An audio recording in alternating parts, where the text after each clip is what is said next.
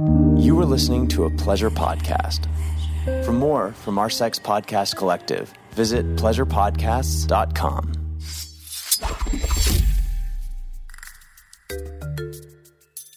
You guys, I'm so excited about my new sponsor because these people are very near and dear to my heart. They've been one of my main clients, if not my main client, for over the past 10 years.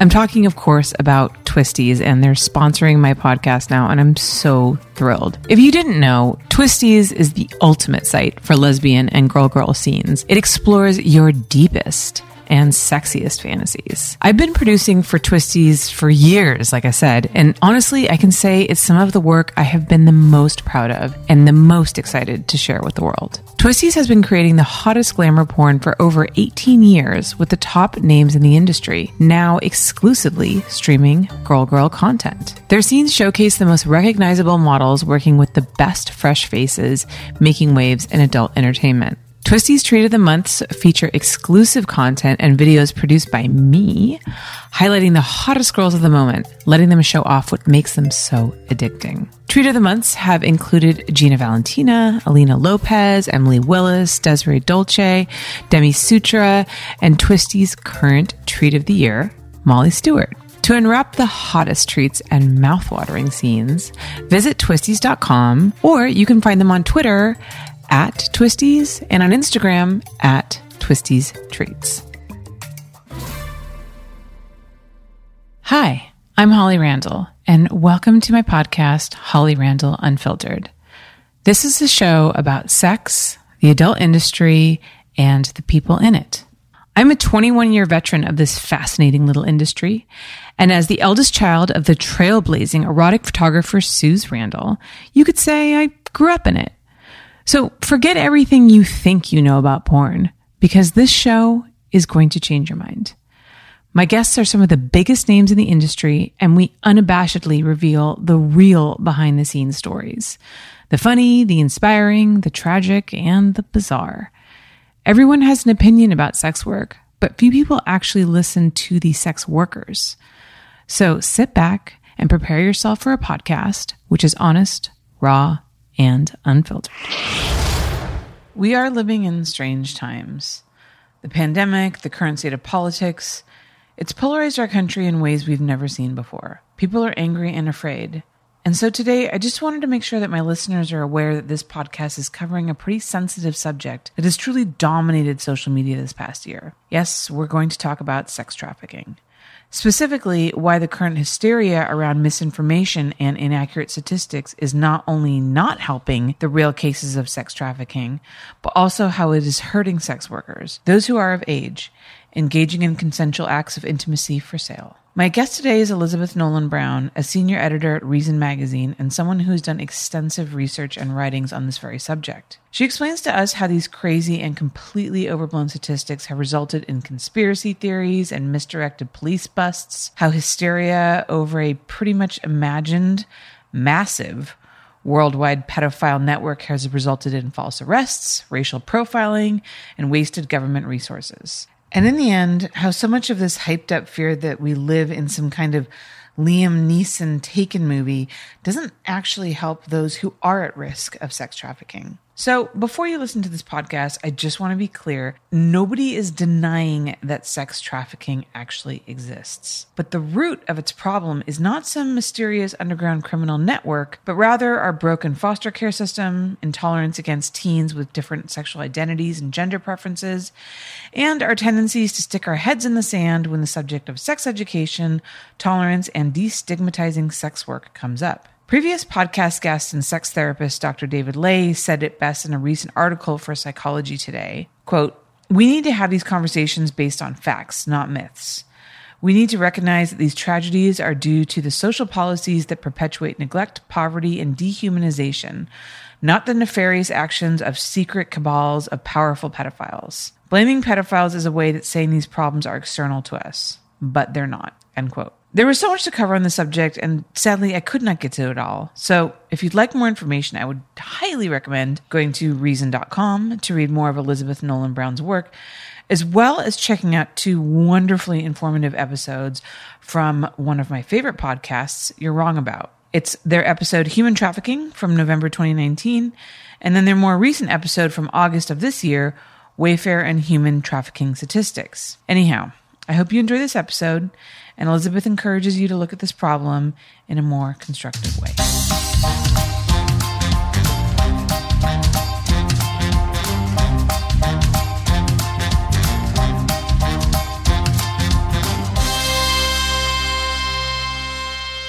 Hello, everybody. Welcome back to a new episode of Holly Randall Unfiltered. Today, I am over the moon excited because I have somebody on who I've been wanting to have on for a long time. And I was actually kind of nervous to ask her if she would come on because I thought, I don't know, I wasn't sure if she was going to say yes. And my heart was going to be broken if she said no, but she said yes. So yay. I have Elizabeth Nolan Brown on. She is a journalist. She is the senior editor at Reason Magazine, and she is here to educate us all on the sex trafficking panic that is happening right now, and maybe give us a better idea of what's really going on besides all of these crazy numbers that we are seeing on social media and a lot of misinformation going on out there. So Elizabeth, thank you so much for coming on. Yes, thank you so much for having me on. I was very excited to be asked as well. So just before we get into everything, how did you, because you're a libertarian, you're a feminist libertarian. Can you explain to people what that means? Because I also have an international audience as well who doesn't really know that much about the different political parties and what a libertarian is. Yeah, libertarian, and I say I'm a small L libertarian, so it's more of like a philosophy than, believing in a particular party, although there is a libertarian party. And I just recently started to get a little bit more involved with that, sort of out of discussed with both the Republicans and Democrats, but that's another story. But yeah, libertarians sort of believe in what was sort of classical liberalism, or I think it's something still called liberalism in the United States, but where it's, based on more sort of socially liberal values, or just, believing in civil liberties, believing in free speech, not being socially conservative. Libertarians were one of the earliest to fight for drug decriminalization and prostitution decriminalization and things like that. But they're also more, in American terms at least, to the right on economic issues, just in terms of not wanting government regulation in pretty much anything. So, and that includes sort of financial matters or the economy or just individual sort of licensing issues and things like that. Okay. And so then how does that fit in with feminism? Because that word alone is something that I feel like has so many different meanings these days. Like when you say you're a feminist, depending on who you're talking to, they have all these different ideas of what that means. So what does being a feminist mean to you? Yeah. So, both libertarianism and feminism are sort of fraught terms and have a lot of meanings. I think, I say it because, especially within the libertarian world, people sort of have this idea in the U.S. that libertarians are Republicans who like to smoke pot is one of the things, that we're all sort of, that we're actually secretly conservative and maybe misogynistic even, or things like that. So I think, libertarianism as a philosophy, it actually is very feminist just on its own without any qualifiers. But because people don't think of it like that, I like to add the feminist label, which, to me, being a libertarian feminist then just means sort of fighting for equal rights under the law, regardless of your sex or gender or sexuality. And now, unfortunately, because so much of feminism does sort of mean more than that, and means sort of pushing for criminalization of certain things or special rights or just various, things that aren't just about sort of, an equal rights under the law measure, then I think that, we actually end up pushing back against that sort of thing a lot. We end up sort of pushing back against mainstream feminists saying, well, this is a bad thing, and so the government should get involved and make a law that, throws people in jail for doing it, and that there are other ways to solve those issues. Right. So this is a perfect time to also introduce an acronym that not everybody may know that we use frequently on this show and in the adult community, which is a SWERF, which is a sex work exclusionary feminist. And basically they're feminists who are all for the equal rights of women, but anything that comes to sex work, the idea is that all sex work is misogynistic, all women are victims of sex work, et cetera, et cetera. I know obviously from the work that you do, that you don't believe that. So maybe tell me a little bit about how you became a journalist that seems to be more focused on how the law and politics intersects with sex work, and what interested you in that. Yeah, I've had a very sort of a varied career path, and I didn't study journalism in school. I studied theater. I went to Ohio University. It's the same thing these days, really, isn't it? I studied in Ohio University, which is on the Ohio-West Virginia border in Appalachia. While I was going to school, I worked at a strip club in West Virginia for like my junior and senior year part-time. And so that sort of, I think, gave me my foundation in sort of... as an actual... Yeah, sorry, as a dancer? Yeah. Okay, I just wanted to... I didn't... If you worked at the front door, you're a waitress. Okay, yeah. So you have some experience in that area. Yeah. I don't write about it a lot just because that's sort of, there are plenty of people that do that, and that's sort of not where I was coming at it from. But like, right. I'm not, it's not like a secret or anything. So, right. So that gave me I think a good foundation where a lot of journalists don't have in that sort of thing. And I've done, various other things over time. Yeah, I was going to say that definitely makes you kind of like part of the community and gives you that foundation, like you said, that shows that like you understand the plight of the people that, you write about. So, I guess let's jump into like kind of the main topic of conversation, which is sex trafficking. The kind of mounting, press around the sex trafficking issue has really seen a spike, I think, in the last year. I think just like generally a lot of things have seen a spike in the last year because of the state of the world right now, really, with the pandemic and politics and everything like that. So we're seeing and hearing a lot more about it. And there seems to be this belief that there's this like absolutely enormous child sex trafficking issue that we need to overcome. And, I just want to say, first of all, obviously, sex trafficking exists. Sex trafficking is terrible. Sex trafficking children is fucking terrible. Nobody believes otherwise, but I think that it's been hyped up in a way that is far beyond what the problem actually is. So could you maybe explain that and why you think we got to this place and your thoughts on just how this all came about? Yeah, this actually, all started, more than 2 decades ago when, the porn wars, the sort of anti-porn feminists of the 80s and 90s, the, Andrea Dorfins and Catherine McKinnon gang, they really sort of teamed up with the religious right on anti-porn things.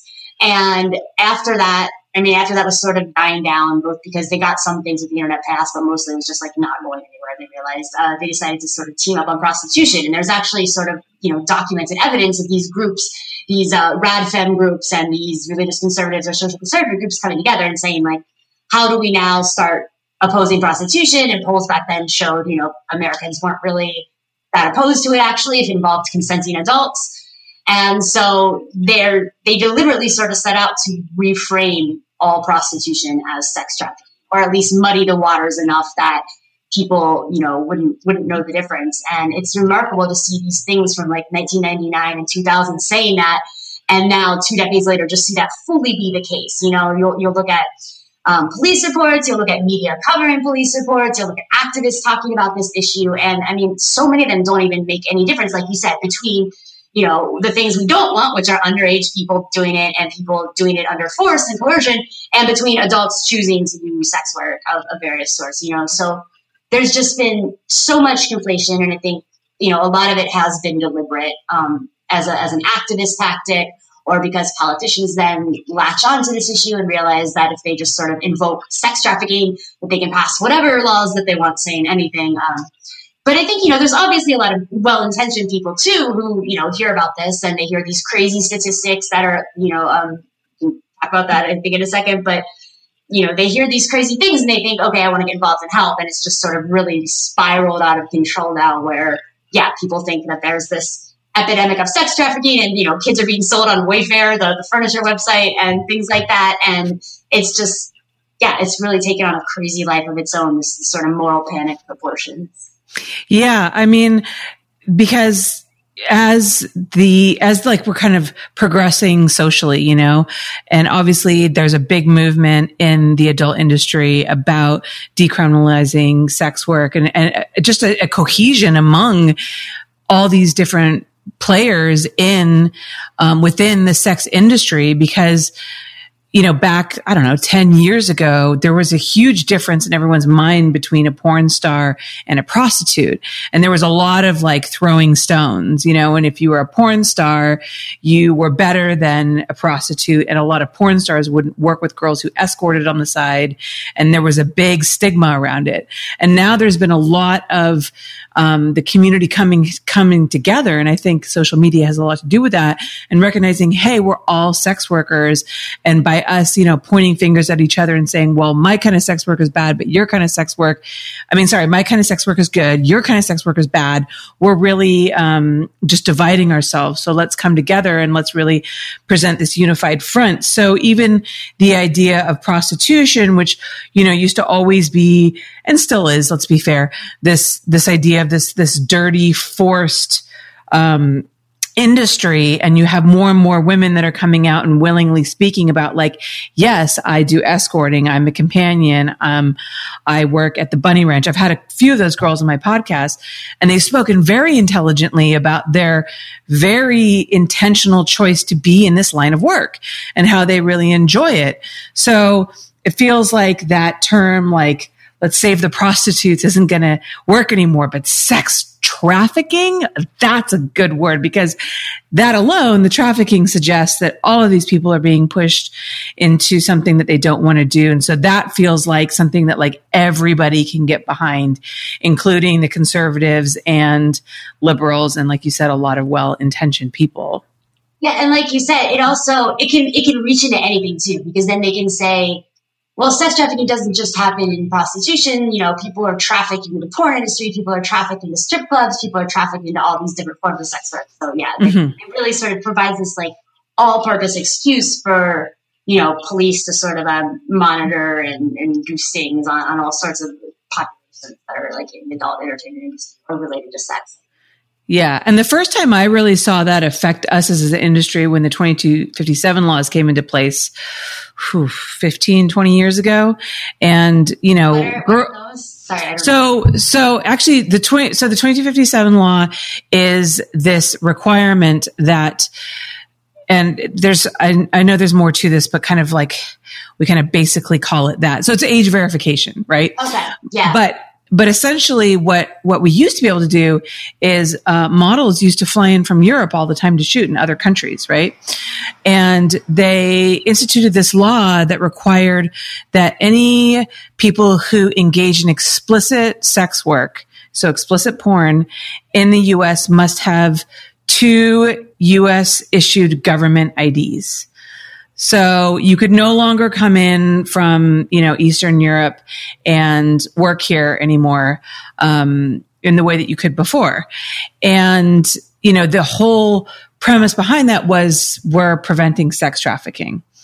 So again, it was this idea that these girls from Europe are being flown into the US to shoot porn unwillingly.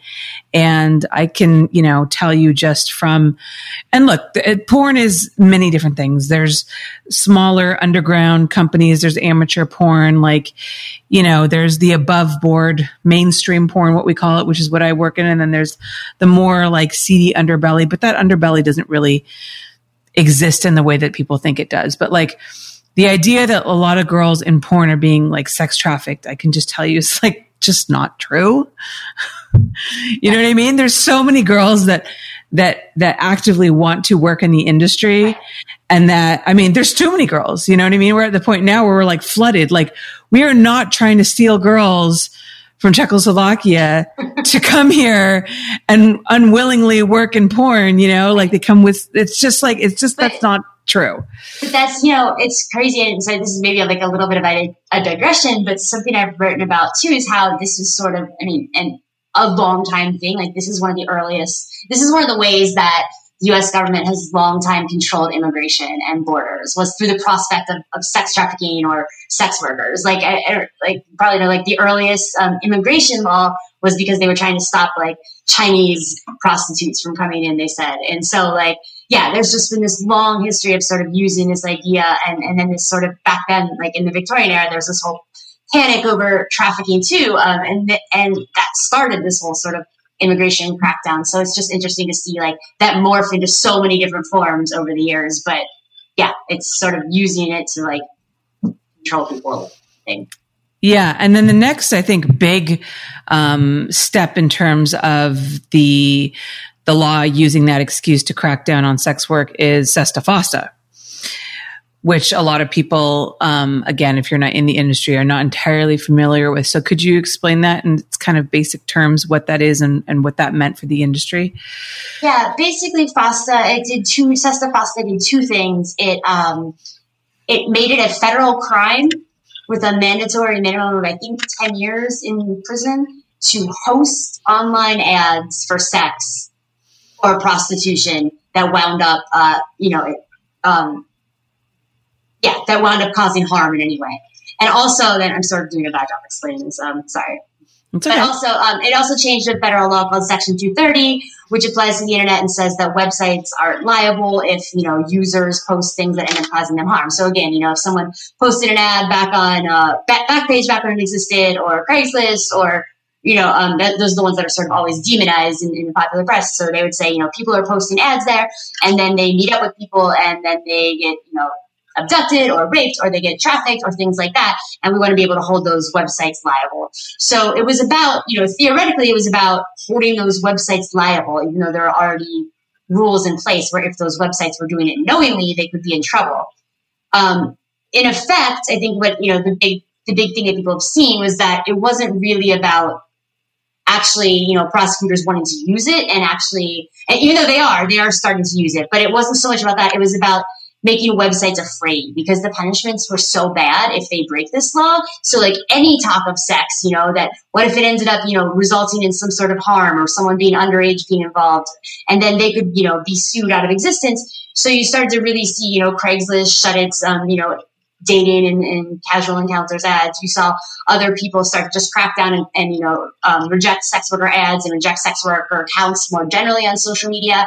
And I think we've seen that only pick up since FOSTA has been used, even though nobody has been convicted under the law yet. But it's just, you know, the threat of it is so big that it's, you know, really in effect just made social media and the internet at large really crack down on sex-related content of all sorts. The key thing, too, is that, yeah, anything that is seen to facilitate prostitution or promote prostitution, not just sex trafficking, is now, hosting that is now a federal crime. So like you said, like anything where if sex workers are talking about how to keep each other safe, well, is that them, you know, promoting prostitution? Is the website or the app that hosts that then, are they promoting prostitution by, you know, giving sex workers a means to talk about it? So, yeah, like you said, like, any of these things that help keep people safe when they're doing this and help people screen clients and sort of communicate amongst themselves could be seen as being against the law. And nobody knows, you know, if that would then mean that it's illegal under FOSTA. Yeah, I think what it did was it provided a community where, you know, obviously people could advertise their services and customers could find them, but also a place where girls could talk to each other and could, you know, warn each other about dangerous customers. And that was all taken away from them. And that was like a really big problem. So we're going to take a quick commercial break, and then we're going to come back and we're going to talk about some of these crazy statistics that we've seen. We're going to talk about QAnon, and we're going to talk about the Wayfair scandal. So hang on. We'll be right back. This episode of Holly Randall Unfiltered is brought to you by Manscaped. 2020 has been the year of things happening that are completely out of your control. But there is one thing you can control, and that is shaving your bush. And our sponsors at Manscaped are here to remind you to do so. The Manscaped Lawnmower 3.0 is a premium electric trimmer that's designed to give you a confidence boost through body image. Their ceramic blade and skin-safe technology are designed to reduce nicks or tugs on your fellows down low. The Lawnmower 3.0 is also waterproof and comes with an LED light so you can manscape in the shower, in the dark, or in a dark shower, whatever floats your boat. They also have their Shears 2.0, which is a luxury 4-piece nail kit featuring tempered stainless steel tools that allow you to pluck your eyebrows and trim your nails in style. Go to manscaped.com and check out some of these life-changing products. In fact, listeners of the show will get 20% off plus free shipping if you use the code HOLLY at manscaped.com. That's 20% off with free shipping at manscaped.com. Just make sure you use my code HOLLY. It's time to grab 2020 by the horns by shaving that front trunk. Holly Randall Unfiltered is brought to you by Trivia Star. If I were to ask you to name a member of the Beatles or New Kids on the Block, could you answer in under 15 seconds? If the answer is yes, then you need to play Trivia Star. Trivia Star is a free mobile quiz game that's entertaining and challenging. You can choose categories like music, sports, movies, TV, animals, and celebrities. There are over 60 categories to choose from, so there's always more trivia to explore. If you choose the correct answer from multiple choices and beat the clock, you move on to the next level. Trivia Star has 2,000 5-star reviews in the Apple Store. So join them today and see if you're smart enough to win. Right now, Trivia Star is offering you 2,500 coins and 500 gems when you download and play. Just go to the Apple or Google Store and search for Trivia Star. Again, search Trivia Star and enjoy 2,500 coins and 500 gems. Download Trivia Star for free today. Okay, so we're back. So let's start off with some of these statistics that we see being thrown around online. And the one thing that kind of makes me crazy about social media, and I think it's a huge problem, is just the fact that in this age of information, there's so much misinformation that's going around, and people do not bother to fact check anything, which, to be honest, I totally understand. I'm also very busy. I just see a headline and I'll be like, oh my God. Nobody has time or often the resources to go and fact check stuff, but people just really just go off by these headlines and they retweet them, they repost them. And then it just gets into this frenzy where it's been shared so many times across the internet that like everybody believes it, even though it's complete and utter bullshit. And so one of these is this number, this 300,000. I think it actually in its worst form, I've seen it at 300,000 underage children are sex trafficked every year in the United States. I think originally it was 300,000 are at risk of being sex trafficked in the United States. But even that number is not correct. So can you tell us a little bit about that number, where it came from, and what is so wrong with it? Yeah, it was from this study, which the author now disavows, and the study sort of essentially, or one of the authors disavows now, and the study essentially tallied up all these things that it said put kids at risk of being sex trafficked, of being forced into prostitution. And it was everything from living in the vicinity of an adult business to having divorced parents. It was just like this crazy long list of things. And if a kid had multiple factors, they tallied them up twice. And so that's how they got this really crazy high number, 300,000. And, as studies do, it sort of put it out there with like a lot of hems and haws, like these are the risk factors. So 300,000, up to 300,000, yeah, maybe at risk of whatever. But like that, got solidified in the media. And now all the time it's repeated by politicians and used to justify Sesta Fosta and all sorts of terrible legislation is people will just say 300,000 kids a year are being sex trafficked as if, that was an actual number, if there was any sort of real basis for it. It's just sort of taken on a life of its own now. Yeah. I mean, and the idea that there is this huge market where people want 300, that there's a need for 300,000 children. Like there's this huge, because pedophiles they're not as common as I think people think they are. I mean, they obviously exist, and it's a terrible fucking thing. But the idea that there's like this insatiable desire, there's this huge network of people, of pedophiles. They're so numerous that they need to absorb 300,000 children a year. Like who? I think Maggie McNeil did the math, and it was something like that would mean like 1 in 10 men in the United States or something is visiting a child sex slave like every year, and that's assuming that like none of these are like repeat or whatever.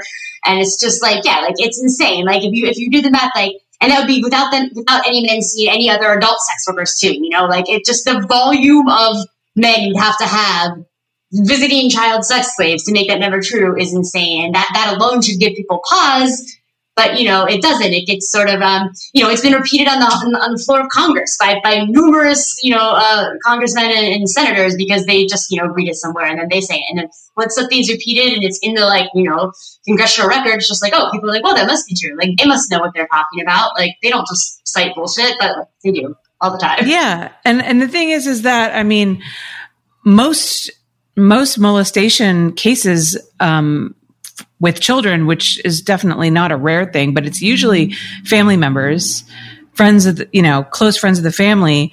This idea that there's this huge international ring of child sex trafficking that is so well connected and well organized that they're secretly selling children on Wayfair in cabinets is just kind of nuts. I don't know if you've heard the podcast You're Wrong About did a really great follow-up sex trafficking episode, and they talked about the Wayfair cabinet thing.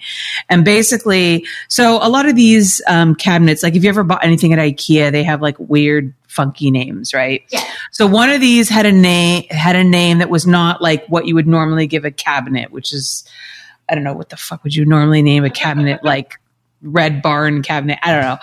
Anyways, yeah, it was some kind of like obscurish name that happened to match the name of a girl who was missing. A missing child, that's right. A missing child, right. And then apparently also too, and so the cabinet was listed on Wayfair, and I think Wayfair kind of acts like an Amazon where like different merchants can list their furniture on Wayfair, right? So the pricing is really different prices, dependent on who's listing it. And apparently there's also like this algorithm that exists where, it will kind of price match or try to up themselves based on like what other sellers are selling things for. So there's also this algorithm that comes in that kind of can control the pricing automatically. And sometimes it goes like haywire and out of control. So I think that's essentially what this happened with this cabinet, where it said it was like $35,000 or something like that. And the name of the cabinet happened to match in this girl who was missing. And so everybody was like, oh my God, this cabinet is this missing girl. And if you order this cabinet for $35,000, you'll get this missing girl. Well, apparently this missing girl was also found and went home. And so like she had to come out and be like, I'm not missing. I'm not being sex trafficked. Please stop saying that I am. But of course, that story never makes it into the fucking news. It's like a perfect example that I always talk about when it comes to like how the media latches on to like the one story and then doesn't ever follow up. Because I personally encountered this all the time. When Playboy went non-nude, the magazine, that was huge news, right? Like everybody was like, oh my God, Playboy's non-nude. What does that mean? Because I work for Playboy. And then a year later, they're like, yeah, fuck that. That was a bad idea. Let's put nudity back in the magazine. But nobody ever reported that. So a lot of people still think that Playboy is still non-nude because that's not news. What's news is the initial shocking thing that happens, not the follow-up like, oh, this is actually not the case anymore kind of situation. So I think that's what happened with the Wayfair case. But this kind of bleeds into the whole QAnon thing, which is also, I mean, and I have, there are people that I know that I respect that deeply believe in these theories. So can you explain to those who maybe don't know QAnon and specifically what their beliefs are, and maybe if you know anything about Pizzagate and what that means? Yes, Pizzagate, the place where this Pizzagate happened, I used to go there all the time in college. I hadn't been there in a long time, but it's just this unassuming pizza place in Northwest DC, this quiet little street. And for some reason, people decided on the internet that it was harboring child sex slaves in the basement, and that this, as part of this international pedophile ring that involved Hillary Clinton and John Podesta and all sorts of famous people and politicians and celebrities.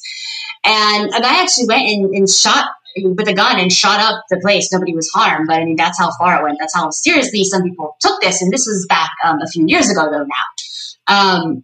And then, people started laughing, like, oh, well, that was clearly crazy, nobody's, because there's never any evidence for this, not a shred of evidence. And, people were like, that was just, a crazy internet conspiracy theory, whatever.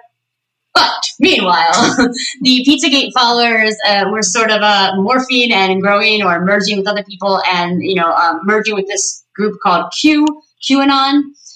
They believed that a person who went by this anonymous name online of Q was sending messages about how Donald Trump was preparing and soon he was going to announce the arrest of Hillary Clinton and all of these international pedophiles, and he was going to bring this international pedophile ring to justice. That's sort of the base of it. There are all sorts of wild sub-theories about what Donald Trump is supposedly going to do to stop this and who is involved in all these things. But I think the basis is just that there is a man named Q who is telling people the truth about what is happening with this international pedophile ring. And then that's sort of morphed into all sorts of other weird things, though, where it's got a grain of truth, right? So then it started getting people involved who are mad about child foster care. Because as you were saying earlier, there aren't international cabals or evil furniture companies trafficking people in cabinets or shipping containers. When people are underage and they get involved in prostitution or are exploited in these industries, it's because they are usually run away from home, run away from bad situations, and just trying to get by. People just call it survival sex or whatever. And so it's amazing that it's so many of these people that end up being classified as child sex trafficking victims come from the U.S. foster care and state care system.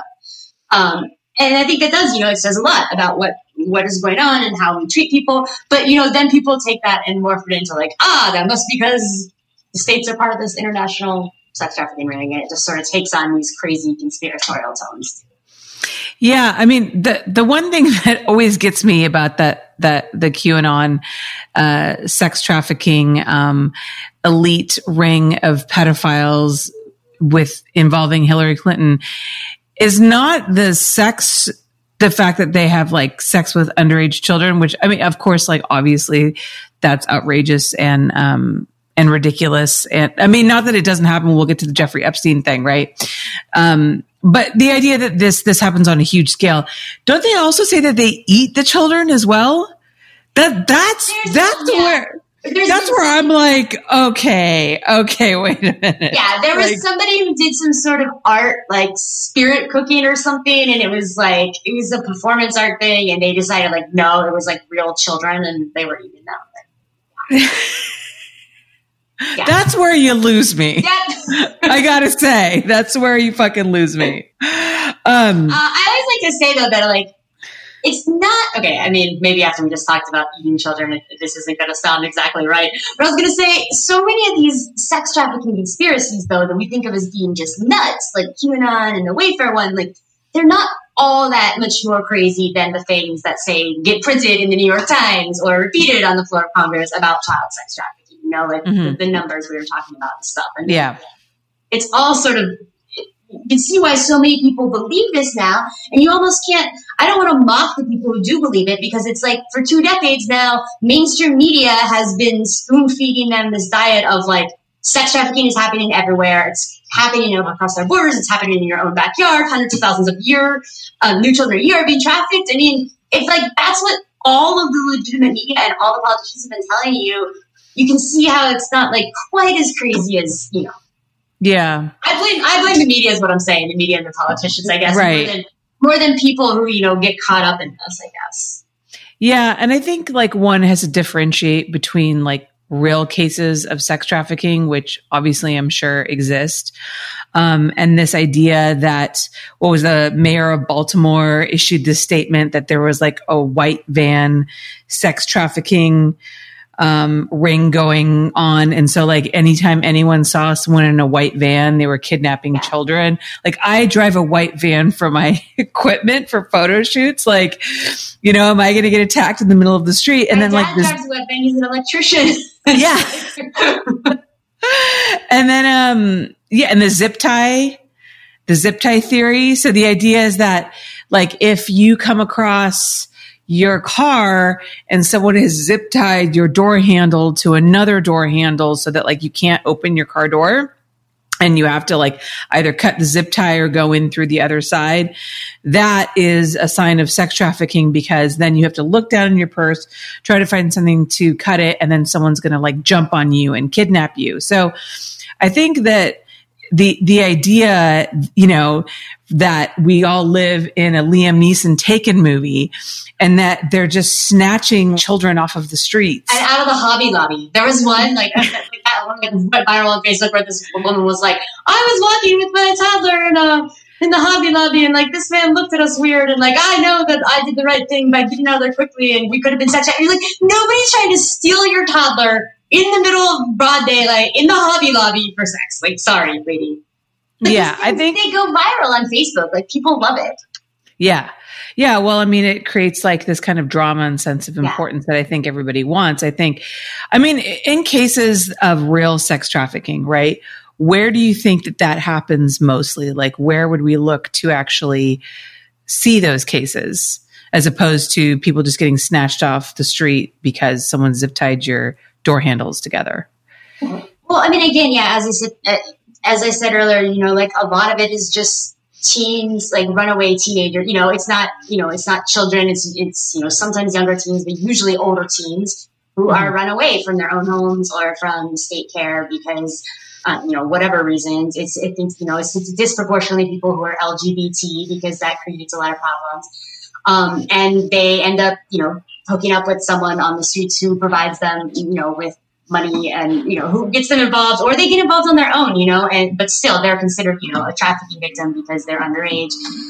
Like you mentioned, there's a lot of, you know, families, like when it is an abuse situation, like all too often it's the family. So, I mean, yeah, I read about a ton of these cases, these court cases, and I've never once seen it be someone gets snatched up off the streets or whatever. Like, you know, right. It's teens who run away, it's teens who are abused by their families, or if it's adults, it's women who are being coerced because of like immigration things or a drug problem or something like that. But again, it's not people being literally physically abducted and then literally physically, you know, chained to radiators of force. It's people being controlled often because of like our own laws, you know, because then people can say like, well, you're a sex worker. I'll tell the cops that. They won't believe you and you'll get arrested, or you're an undocumented immigrant, or you're underage and you ran away from home, you know, whatever. Like it's all these things.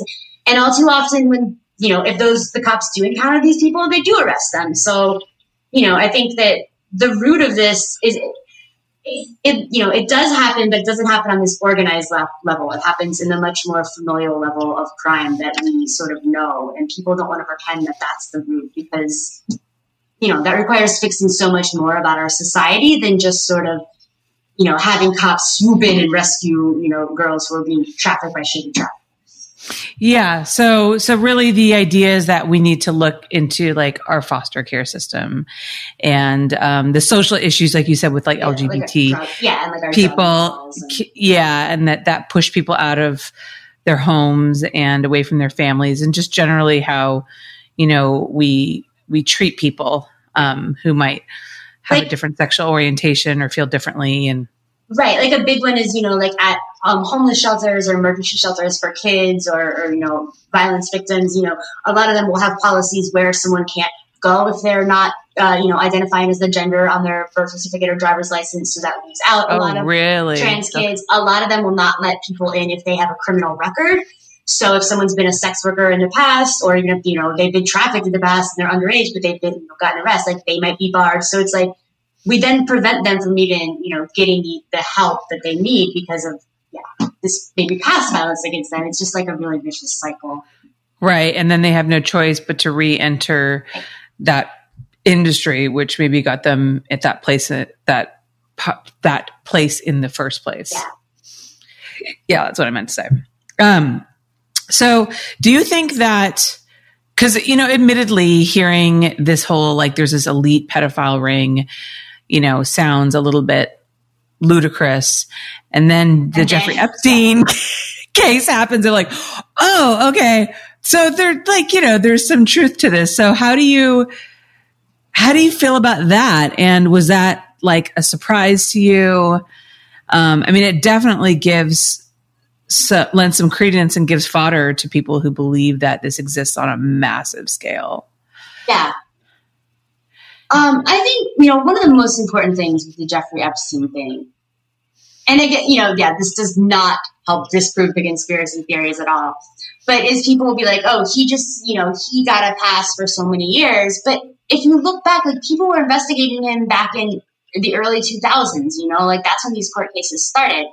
And, when he got arrested in Florida in 2008, and then it ended up being a really light sentence. So there were all these opportunities where, he could have been charged. People knew what was going on, and police just didn't. And I guess you kind of look at that as like, oh, that's because they were all involved, the people in power, and he was, part of this. But I also just think it's a reflection of our criminal justice system. And like, we don't really believe when, a lot of times these were like poor, they were teenagers. They were from like lower class families or something. I think there's a couple examples where they said like, oh, well, I was just glad that, like he was taking, and the moms didn't think that he was, like doing sexual things with them, but they were like, oh, I'm glad he was taking an interest in them and as a model or as someone to give massages or whatever.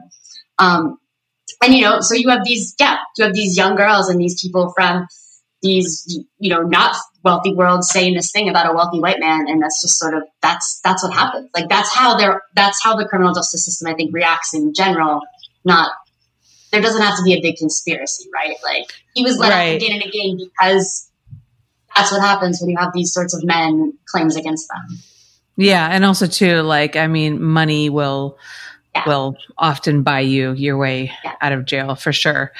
And also too, a lot of these girls were, like you said, from poor families, and a lot of them were sex trafficked in by other girls who were also groomed by him. So again, it's this like kind of like, oh, do you want to come work as a masseuse? Like, and then I'll give you extra money if you do this, you do that, as opposed to the idea that these people were snatched out of Hobby Lobby and then like kidnapped and then brought and kept in his basement. It was more like a grooming thing over a long period of time, taking advantage of, young, poor girls who just kind of.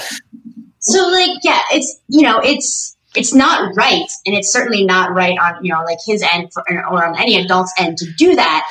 But there's a difference. Like, these girls did have agency, right?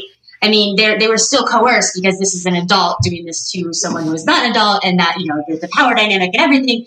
It's, but it wasn't like someone was literally, like Epstein was literally, like abducting them and forcing them. So again, it's not at all like we think. It's bad, and there are things that are bad, but they're not bad in the ways you think. And sometimes people will say like, well, what's the harm if we just make it seem like it's worse than it is? And you're like, well, because then you have like, you're solving that problem. You have these goon squads of like ICE agents, like knocking down doors to arrest, teenagers who are helping other teenagers do sex. And then you don't have Jeffrey Epstein. Right. Exactly. Let's talk about the Robert Kraft case, because that's kind of an interesting example of this whole sex trafficking sting that went down that didn't end up being exactly what they thought it was. Yeah, it was several massage parlors in Florida, and one in particular where they got surveillance video for weeks, and they filmed people there, and some of them got regular massages, and some of them got massages where there was a little bit of sexual activity at the end, and Robert Kraft was one of those people. The police, with help from Homeland Security, conducted these, weeks of surveillance, and then they arrested all these people. They charged all of the men with solicitation of prostitution. they said, and they held these big press conferences, and it got like all this national media attention. It was on all the cable news networks that they had busted an international sex trafficking ring that was operating out of Chinese massage parlors in Florida. That quickly fell apart, and it was just a regular massage parlor that also, had some sex work involved. And the women who worked there and who owned the place, they were all arrested and charged with felonies. They ended up with sort of the worst punishments of the whole bunch, which really just sort of gives away the game on their whole, like, we're doing this to save these women, and then they are the ones who get the most. They fought it in court, the women involved, and the men were arrested, including Robert Kraft, and it went all the way up to a federal appeals court, which just like last week or the week before ruled that the footage was unadmissible because they had used this like provision of the Patriot Act to say we need to go in here and put secret videos up because it's, such a serious crime. There's human trafficking happening here. And then they just filmed it indiscriminately. They just left the cameras on for these weeks on end. And the judge said, like, no, you didn't make any attempt to minimize it. You didn't make any attempt to, like, only catch criminals. You just filmed everybody who was getting the massage in there. And so they threw out the footage and said it was unconstitutional, which is good because I think people found that really crazy or like, what? They just, like, were able to just get a surveillance warrant and there's all these federal agents involved in, like, people getting hand jobs at the end of their massages. But this happens all the time, like across the country. I've written about so many cases where they do this. It's become this sort of big part of, the fact that Homeland Security is involved sort of tells you too, it's really sort of an immigration effort. It's an effort at catching sex workers and catching immigrants, but they really dress it up as like, no, we're saving these women from human trafficking, and they target Asian massage parlors. Weren't all of the women there like legal immigrants? Oh yeah, they were all legal immigrants. They were all had massage licenses in the state of Florida. There was, when they talk about, in this case and in similar ones I've seen, they talk about like the reasons they thought that they were trafficked, and they'll say things like, well, they ate lunch in the building, or like the workers came from out of town and lived together at an apartment together. You're like, these are like, people eat lunch at work to save money. Like, people don't always go out for lunch. Like, and like people when they're traveling from town to town doing jobs, or when they're immigrants and maybe new to this country, like, yeah, they might share an apartment. Like, not everyone, I don't know, it ends up being sort of really classist in a weird way too. These signs that they use that are supposedly trafficking signs. I was going to say, like, maybe they just couldn't all afford an apartment. Right. And they're like their boss picked them up and drove them to work. And you're like, well, again, like they were like, some of them had come down from Queens to work for like a few months. And it's like, they're not going to bring their, like, if they don't have their own car, like their boss giving them a ride to work does not mean she's necessarily trafficking them. Like, maybe she's just giving them a ride to work. But the fact that, there was some sexual activity happening in conjunction with that, like they immediately just like leap to, oh, well, they're immigrants, they're sex, they must be sex trafficked. Right. And then, and none of them ever issued complaints against the business, right? Like none of them said, oh my God, thank God you rescued me. No. I was being forced to do this. They were all just like, what the fuck? Yeah. I mean, most of the women that they found there were arrested themselves for prostitution or for even, harsher crimes, because they would say that they participated in each other's prostitution. Right. Right. Yeah. It's just so good. So it's, I mean, there's a great example of the idea of sex trafficking being used specifically to harm sex workers who are willingly participating in their jobs. And it's interesting too, because, this whole idea of this international sex trafficking and bringing in children, going back to like children from other countries, we've seen these false claims of sex trafficking. Probably the most embarrassing one was for Cindy McCain, who, saw it was so beautiful. She was at the Phoenix Sky Harbor International Airport. She said, I came in from a trip I'd been on and I spotted, and it looked odd. It was a woman of different ethnicity than the child, this little toddler that she had, and something didn't click with me. I tell people, trust your gut. I went over to the police and told them what I thought, and they went over and questioned her. And by God, she was trafficking that kid. Well, turns out that wasn't true. She wasn't trafficking that kid. And she actually had to turn around and issue an apology. And there's been a couple other cases. There was the case. Police actually said, I was going to say, yeah, like the best part is the police were like, we don't know what she's talking about. That never happened. Like the police were just like, no, that never happened. Like, they actually said that. It was just so great. So wait, did she not report it, or did they not say like, cause it sounds like she was like, I went to them and they were like, oh my God, you're right. She is. Right. And did they say they're just like, we never said that? We don't know. Like, I don't know if she reported it and it wasn't trafficking, or like the whole incident never happened, but she talked about it on the radio show that you mentioned. That's where it first came up, and police were just like, that did not happen. Like, so yeah, Jesus fucking Christ. So, and there's been a couple other cases of mistaken sex trafficking. There's Stephanie Young, who had just turned 26. She was detained on a Delta flight, for being a supposed sex trafficking victim. She believed that it was because of her race. And there was another case in December 2019, white Arizona man. He was accused at the same Phoenix airport of trafficking his 16-year-old daughter, who him and his wife had adopted from China. And, Southwest Airlines had to send a heartfelt apology, and adding that flight attendants had been trained to flag possible human trafficking. Now, this is also interesting because it leads into like some of these again, like things to look for online for victims of sex trafficking. One of them is like tattoos, like barcode tattoos specifically. Like, do you know how many counterculture kids I know who have like barcode tattoos to be ironic? And again, this points to the idea that there is really this incredibly well organized. Right, so much so they would need barcodes. They need barcodes because their inventory is so big that they need to like tattoo barcodes on these people to keep track of them. It's just, it's a little insane. And it actually, that story reminds me of, and this wasn't a sex trafficking story, but just the idea of like when kind of race starts to play into this.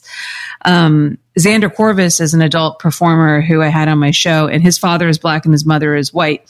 And he is, what they call white passing. Like he looks pretty white.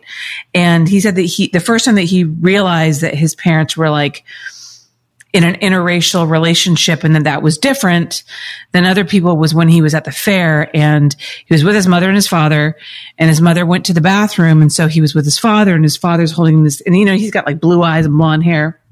And these cops came up to his father and started harassing him because they thought that he'd kidnapped this kid. Because they're like, why would this little white boy be with this big black man? This big black man must have kidnapped him. And they didn't believe him until his mother came out of the bathroom. Was like, what the hell are you doing?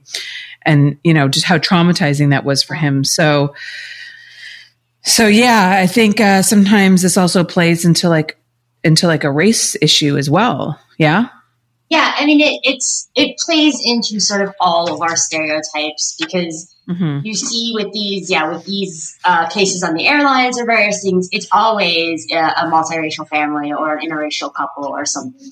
And it's so weird because it's the Mann Act of 1910, 100 years ago during the first like sex trafficking panic. They passed that allegedly to stop people from bringing people across state lines for sex trafficking, and it just wound up harassing Black people and queer people and interracial couples and women who were deemed too slutty looking or promiscuous. And it's so sad to see more than 100 years later, like we're doing that with our same laws today. We've passed as this sex traffic panic has gone over the past few decades. Every few years, there's been a new federal sex trafficking law. And because all of these things are already illegal, they have to just keep, ratcheting up the things that they're doing to stop the sex trafficking. So there's been this spate of laws that have been airline staff, stewardesses or airline attendants have to be trained to spot the signs of sex trafficking. And now all people who work at airports do, and now barbers do, and now hotel staff do, and now nurses do. And they've just expanded these mandatory requirements that these people, receive this government training on how to spot sex trafficking. And those ridiculous things you said, it's all that. It's like, they have these crazy tattoos, or they're dressed shabbily, or they're dressed too skimpily, or they, and again, it just winds up profiling people for the same reasons we did 100 years ago, because we think that they're not meeting these levels of they don't look right for their gender, or they're not, staying within whatever these conventional bounds of femininity, or it's just a straight up racism or ethnicity thing, So and then, I mean, really, I think if we're going to talk about human trafficking, I think probably the biggest issue is in the labor section, right? I was listening to another podcast and they were talking about, how like one of the laws for farm work immigration, farm work working visas is that if you quit the job that you're working at, so if like a farm brings you in to work and you quit that job, then you get sent back to your country.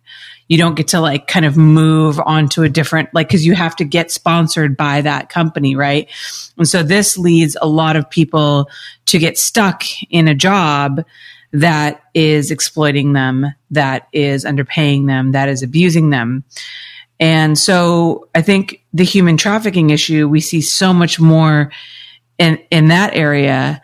But, when you put sex in front of it, it's like, it's a sexier thing to get behind, and because the idea that anybody would be forced into sex work is a terrible idea. And believe me, like everyone in the adult industry, like I don't want to shoot people who don't want to be there. Like none of us want to work with people who don't want to be doing what they're doing. But I don't know. It just feels like something like really, and it's so attention grabbing.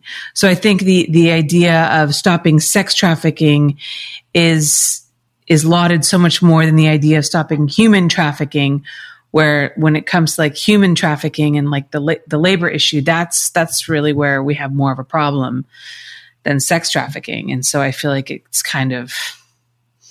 a little misleading, like where people's attention gets pushed, right? Totally. And even sort of in the same cases, like with the massage parlors, you'll see all this attention to them because they'll say it's a sex trafficking case. And then when it turns out there was no sex trafficking, but there might be some like labor exploitation happening, at least obviously labor violations happening. And it's unclear exactly, but it looks like that. But nobody cares. You've seen like prosecutors just let that go because like whatever, they didn't find, girls having been shipped here in boxes and forced into sex. They're just like, immigrants getting labor violations, whatever. Like, yeah, nobody wants to pay attention to that. Really? So these cases will come to court and they won't be able to find the sex trafficking angle that they want, but they have labor trafficking and labor violations. And then they just drop the case because that's not interesting to them to prosecute? I mean, there was one case that I was writing about recently with Josh Hawley, the senator from Missouri, who is, one of the biggest Trump sort of stands out there. And when he was Attorney General of Missouri, he did this big busted out in the Springfield massage parlors and is still trying to seize the assets owners for saying that they allowed sex trafficking to happen. And he did a big, press conference saying sex trafficking was happening, but there was never any evidence of that. But when you read all the police documents, what couple workers at places told them was that they were sort of that they'd been lied to about the nature of the job. They were being forced to live at the place. They were forced to work long hours, that they weren't being allowed to have any days off, things like that. And nobody was ever charged in those things. Josh Hawley was just tried for years to like seize the assets of massage parlor owners and tell the press that they were sex traffickers and not the ones that are involved in and like do nothing about this labor violence. So, it's just kind of like, that's not sexy. So, like you said, it's just really sad.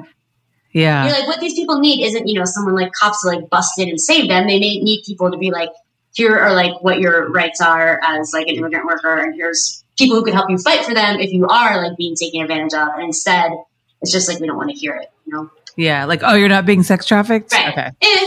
Never mind. Yeah. Never mind. Our bad. Sorry. We're going to try to find somebody that is, because those headlines are the ones that we want, right? And get all the attention.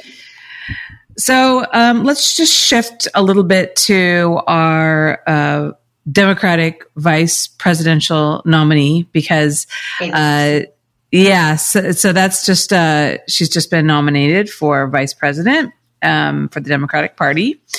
And, her name has come up in the past when she was actually, I believe, running for the Democratic nomination.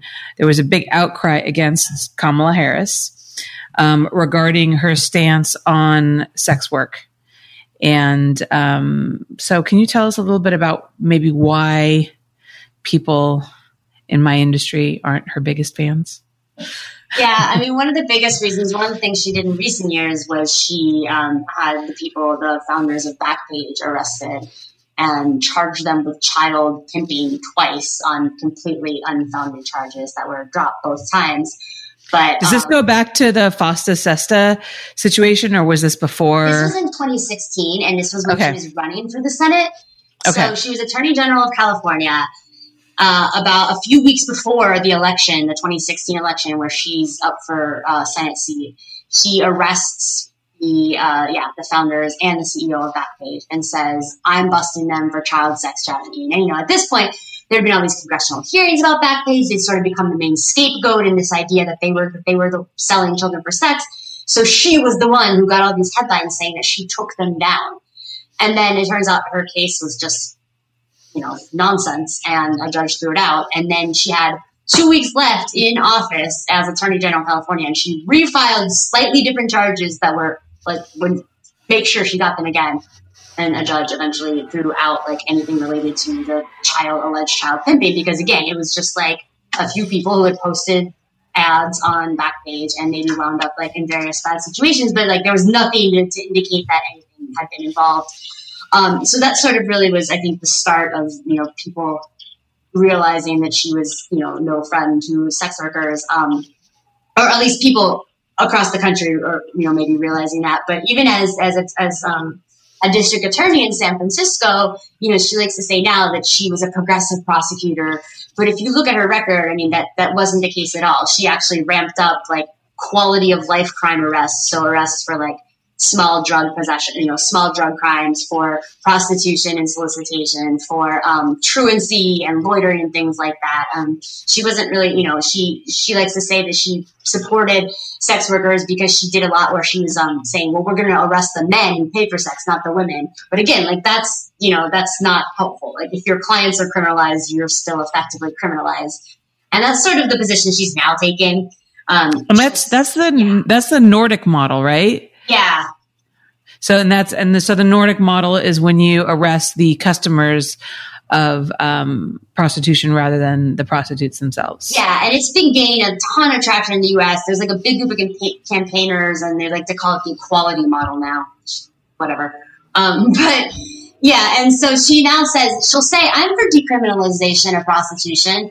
And then when pressed, she'll be like, well, no, she's not for decriminalization. They're trying to sort of reframe this as if, well, we won't arrest the sex workers. We won't arrest people who are the prostitutes. We won't arrest them, but we'll arrest people who pay them, which, again, it just ends up the same thing. They can't work safely. They can't, work together in brothels. They can't advertise legally because it's still actually illegal. And so it just doesn't help. And, as we've seen again, if the customers are still, doing a crime, cops will still do stings and sex workers will still get caught up in them themselves. So it's just sort of a bullshit having it both ways position that Harris now tries to do. And it's just very typical of sort of how she is on these. We've covered a lot. That was a lot. Yeah, that was a lot. Thank you so much, Elizabeth. I really appreciate it. So, I don't know. I guess, I don't know if there's some kind of takeaway that we should give people, but I guess, again, I just want to reiterate, it's not the idea that we, are for sex trafficking, that it doesn't exist. I think the idea is just to kind of debunk this hysteria around it, that it exists on this grand, massive scale, and that it's, children being snatched up off the streets, and that ultimately all of a lot of this hysteria around it trying to eradicate a problem on a massive scale, which doesn't really exist on a massive scale, ends up hurting sex workers in the end. And really what we should look to is the institutions that foster any kind of real sex trafficking, which, as you said, is kind of, kids running away from foster homes and LGBT teens being pushed out of their homes because of their gender identities or their sexual orientation. So really, I feel like it's more about looking at basically how we treat our children in this country, don't you think? Yeah. how we treat them and what we do when things aren't going well for them. Yeah. I feel like we'd prefer to think that there's these mythical bad guys out there rather than like it's sometimes American parents and it's sometimes American authorities and it's us. It's not these mythical monsters. Like it's people. Yeah. That's a lot harder to deal with. Right. Yeah. Because if you have these, everybody wants this very clear, like Darth Vader enemy to all, fight against. But if it's something that is like within our society, broken institutions, very skewed and unfair beliefs about gender identity, sexual orientation, sex in general, sex work in general. Yeah, it's kind of all stems from that. So anyways, thank you, Elizabeth. I really appreciated it. It was so great to have you on and really educational, really interesting. I think my audience is going to be really fascinated by this episode.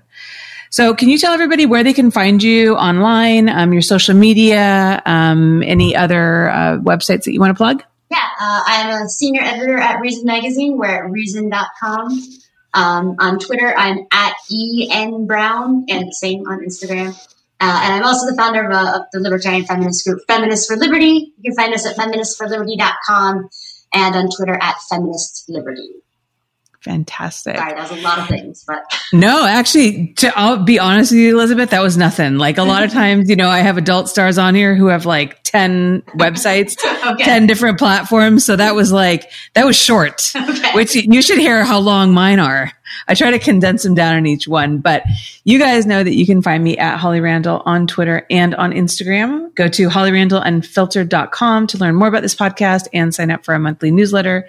And of course, as always, to support the show, go to patreon.com/hollyrandalunfiltered. Thank you so much for joining us, and we'll see you next time.